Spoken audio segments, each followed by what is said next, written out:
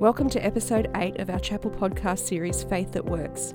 This week's topic is from James chapter 4, verses 6b to 12, brought to you by Trinity College, Queensland. My name's Nigel Rogers. If you don't know who I am, now you do. That's all. Question for you, who are you under the influence of? You don't have to answer that out aloud. Just in your own heads is fine for now. Who are you under the influence of? The top 5 influences in the world, according to the Visual Capitalist website, which I've never been to apart from getting this particular information. So if you take Twitter, Facebook, YouTube, Instagram and TikTok, none of which I ever go to, and you put them all together, the top 5 looks like this. Number 1. Who would like to have a guess who might number 1 be? Twitter. So who is the person, the person who is the influencer with the most followers across all platforms that are worth noting? Apart from Paul Jones. So the most followers across, if you add up Twitter, etc., etc. Yeah, I'm going with Muskie. Nope. Who was that one? Justin Bieber. Really close. He's number 2. Kylie Jenner, no, she's number 8. The Pope doesn't count. As far as this is concerned, in the life of the church, he's a big hitter. Okay, Cristiano Ronaldo, in the interest of time, that is, Cumulative total, listen to this. Cumulative total, bearing in mind that there's probably, some followers that are the same across all the platforms, but cumulative total, 517 million followers when you add up all his followers across those different platforms. The Biebs is next, Justin Bieber, 455 million followers. I mean, the population of America is like 330 million or something, isn't it? So there's a lot of influence going on. Ariana Grande, one of Paul's favourites, 429 million. Selena Gomez, 425 million followers. And lastly, coming in at a paltry 361 million followers is Taylor Swift. People are disappointed about that. I mean, she should be higher, obviously. Clearly, Tay-Tay should be right up there. But just for a moment, think about the influence that these people have across the world. I mean, 517 million followers. Even if that figure is just a little bit off, that is incredible influence. It is staggering. The impact of their influence on so many of their followers is reflected in the way that people dress, the way that people do their hair, the food they eat, the phrases they use, the aspirations that they have, and even the desires that they have to be influencers themselves. The strange things about influencers is they influence other people to want to be influencers. Yeah. Now, I have done some serious research over the weekend on your behalf to back this up. My youngest, who turned 15, my youngest daughter, had a little gathering over the weekend. So there were a lot of other 14 and 15-year-olds there. The impact of influencers was very obvious in the way that the girls were dressing, in the way that they did their hair, in the things that they wanted to eat. Now, fortunately, it wasn't, looking at them going, oh my goodness, they're under some kind of spell, as the influencers in the world have an influence on them. But you could just hear also in the way they were talking, the phrases that they used. The influence of influencers is so real. This question of who do we come under in terms of influence is so real for us. It is real for everyone who lives life today. But then we get to our text for today, and James commends the members of the early Christian churches to submit yourselves then to God. This word submit from the Greek word hupotasso. I nearly butchered that, John, but I made a good comeback. Hupotasso. It's written hypotasso, but then I'm thinking to myself, no, John wouldn't say it like that. Hupotasso, it can be interpreted in the context of James' command to mean to put life in order under the influence of God. Sit with that for a second. Submit yourselves, it's up on the screen there for your benefit, Liz. To put life in order under the influence of God. Now we know that James is big on faith that works. Faith and works. For instance, in chapter 2, verse 14, he poses the question, what good is it, my brothers and sisters, if you say you have faith but do not have works? So to submit is to act. It's not a passive thing. You don't just passively sit back and submit. You actively submit.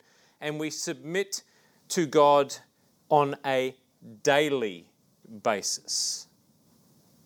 To put ourselves under the influence of God is not something we do just once.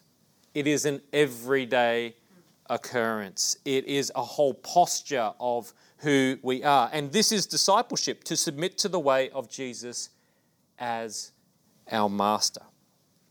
Now, implied within coming under the influence of Jesus as our master is the willingness to embrace the authority of God over and within our lives. To come under the influence of someone is to give them authority over our lives in ways that shape who we are, in ways that shape how we live, and in ways that shape why we live. James moves the text into a familiar space when he says that through putting our life in order under the influence of God, we are effectively resisting the devil. To resist is to actively stand against something. So when he's talking about resisting the devil, he is saying we are actively standing against the tempting influence of the devil to separate us from God. Now, this temptation is going to come to all of us. We know that all too well. James spends plenty of time in the opening chapter of his letter speaking about standing against the tempting influence of the devil. For instance, we read, but one is tempted by one's own desire, being lured and enticed by it. Then when that desire has conceived, it gives birth to sin, and that sin, when it is fully grown, gives birth to death. And lingering within all of those words is this sense of being drawn away from God, because God is life. James calls for the people that he is writing to submit themselves to God because of the way that he is seeing the tempting influences of the devil at work within the churches he is writing to, manifest most evidently in the pride underpinning much of the conflict that is playing out within the communities that he's writing to. In verse 6, James draws together the reason for the fighting and quarrelling as being driven by pride. Now, the understanding of pride here is all about people having a higher opinion of themselves than they ought. That's a great definition of pride, isn't it? Thinking more highly of yourself than you ought. Such a high opinion leads to arrogance. It leads to haughtiness. The big issue with this is that it causes people to want to bring others under their influence. That's what pride does. You think more highly of yourself than you ought, then you think you have a certain authority that allows you to bring other people under your influence. In this way, pride is actively seeking to draw people away from being under God's influence to being under their influence and control. And it's no wonder that God opposes this kind of pride. When we read God opposes the proud, it's no wonder if pride is trying to draw people away from God, what kind of God would God be if he's just passively sitting by going, that's cool, I'm okay with that. God is a jealous God. And it's also no wonder that it leads to conflict as people seek to influence, control, and manipulate each other. Furthermore, this is the reason why James makes such a big point in verses 11 and 12 about judging others. Now, judging others is one of those maybe contentious and perhaps misunderstood issues in the life of the church. Here we see clearly that if people are judging others because of pride that stems from an overinflated opinion of oneself, causing them to believe that they have a position of influence and authority over others, then that is deeply problematic. This is fundamentally so because James once again points out that assuming this position of influence and authority is attempting to stand in the place of the one lawgiver and judge, namely God. James is doing something here that helps us to understand what judging looks like in the life of the church in a healthy way. Because James is, in a sense, bringing about a judgment on the proud. So it's okay in the life of the church, particularly those of you who are leading or who are aspiring to go into leadership in the life of the church, it's okay to call people out if their actions and their influence is seeking to be exercised in ways that draw people away from God. If they are seeking subtly or overtly to place themselves in that spot that is God's and God's alone, then it's okay to be able to make a judgment call on that and say, that's not where it's at. And in communities, that is important to be able to do. So we see James doing that very thing by judging the pride that leads to people seeking to draw others away from God's influence and to bring them under their own influence. Because pride creates an inability for Christians to fully participate in the ongoing mission of God. It plays into the devil's hands of drawing people away from submitting to God's influence and authority. To keep people away from participating in God's mission is a great win for the devil. Clearly, James had a sense of competing missions and agendas. So let me speak perhaps to those who are current and potential leaders as we bring home a key point that James is making here. Leaders have influence. Whether it's because of the position that you have as a leader, whether it's because of the preferential influence that people give you, leaders have influence. Pride-driven leaders will seek to exercise influence over people, motivating them to fulfill their purpose, the purpose of the leader that is, and often seeking to shape others that they lead in the image of themselves as a leader. The humble leader sees a bigger picture at play, as they are a follower first and leader second. In Christian leadership, this is essential as leaders are first followers of Jesus. Now, this resonates in what James says in that God gives grace to the humble. Humility, according to C.S. Lewis, is not thinking less of yourself, but thinking of yourself less. One of the big impacts of living in an influencer-saturated world is that it can so easily cause people to think less of themselves. And this becomes a dangerous cycle because it can easily lead to people being absorbed with themselves. The cycle is that the more we think less of ourselves, the harder we try to find identity, meaning, and purpose. So the cycle is perpetuated because we seek harder and harder to find identity, purpose, and meaning. And where do a lot of people look? They look to people who will influence them, who we now call influencers. Humility allows for an ordering of our identity, purpose, and future under the influence of God. Humility is paramount when we think about submitting ourselves to God. To put our lives in right order under the influence of God requires humility. This brings freedom from constantly having to try and find ourselves, having to try and work out why we exist and where we are going. More to the point, the grace that God gives to the humble is the gracious opportunity to participate in the mission of God as children of God.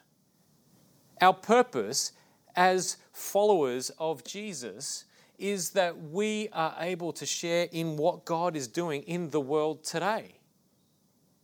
Our identity in that participation is as God's people. Now, in an intriguing way, James is writing as an influencer, but more so as a leader. While we might not be clear as to which James authored the letter, it is clearly written with an apostolic leadership tone. And those who are leaders in the church today would be wise to hear the call to be people who every day order their lives under the influence of God, because from this posture comes humility to be followers of Christ, sharing in the mission of God. And this mission is to reconcile people to God through Christ. That's what we are sharing in. And this works directly against the temptation of the devil to draw people away from God. And from this basis, what we can understand is this: leaders shape communities.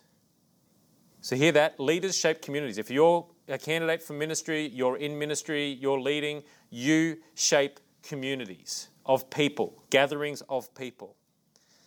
Leaders shape communities that have at their core a culture of disciple making, sharing with Christ in drawing people into relationship with God and then maturing as disciples, as those who submit themselves to God. That is the greatest privilege that we have as those who put their lives under the influence of God. Now you're probably wondering, why have I got that picture of someone who you might look at and go, looks vaguely like me? That is my son. And the reason why I've got a picture of Harry up there is because Harry is 20. He's in that generational sweet spot of being influenced by so many voices in ways that when I was 20, couldn't even begin to imagine. Beginning of the year, Harry really started pressing into wanting to know more of the things of God, because he was in a spot, not a spot of bother, but just in a place where he's going, who am I? Where am I going? Why do I exist? Surely there's got to be more to life than simply what the world around me is saying. Now, obviously, being a pastor's or a minister's kid, he's heard a lot of the things of God. But being able to own that for himself and explore those things for himself is so critical. We had our regular coffee 3 weeks ago, and he said to me, Dad, I really think I'm starting to warm to the things of God. And I'm like, well, that is very exciting. And I kind of kept the lid on my excitement, a bit like how I just said it. And then later that week, he said, Dad, can we go and get a coffee? And those of you who know me know that I don't need my arm twisted to go and get a coffee. And he said to me, Dad, we just got in the car, like first thing, because obviously he was busting to say this. He said, Dad, I want to get baptised. And I was just like, wow.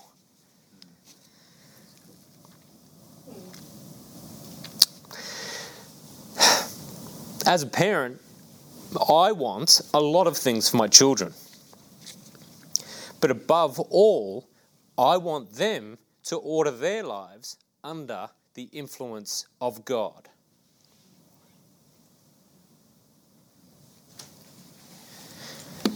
So whether it's Harry, or whether it's any of you, or whether it's anyone that we might come across as those who share in the mission of God, our greatest influence is to share in the work of God, drawing people back into relationship with Him through Christ.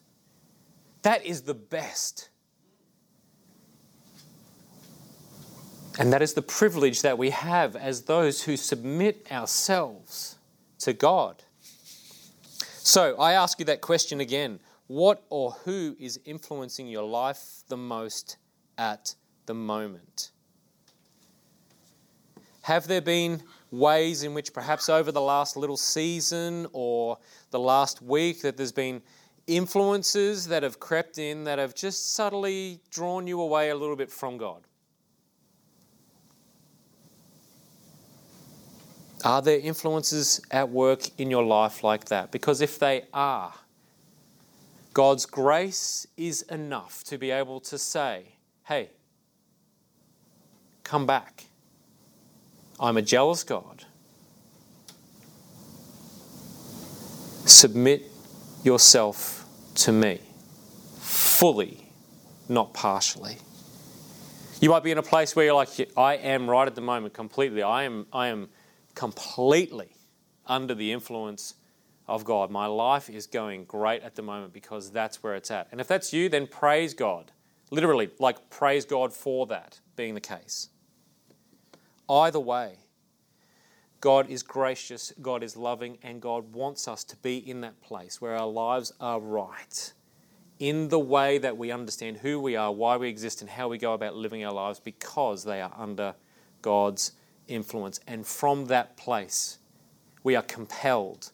We go from that place into the lives of those around about us with an intent to be able to see those who we do life with, who we love, come into relationship with God and grow and mature as followers of Jesus.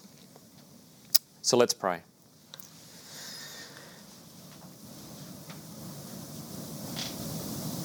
God, we take a moment to just reflect on the influences in our life. Holy Spirit, show us where there are influences at work that are tempting us away from you. Give us the courage to own these things, confess these things, repent of these things, and turn back to ordering our life under your influence, God.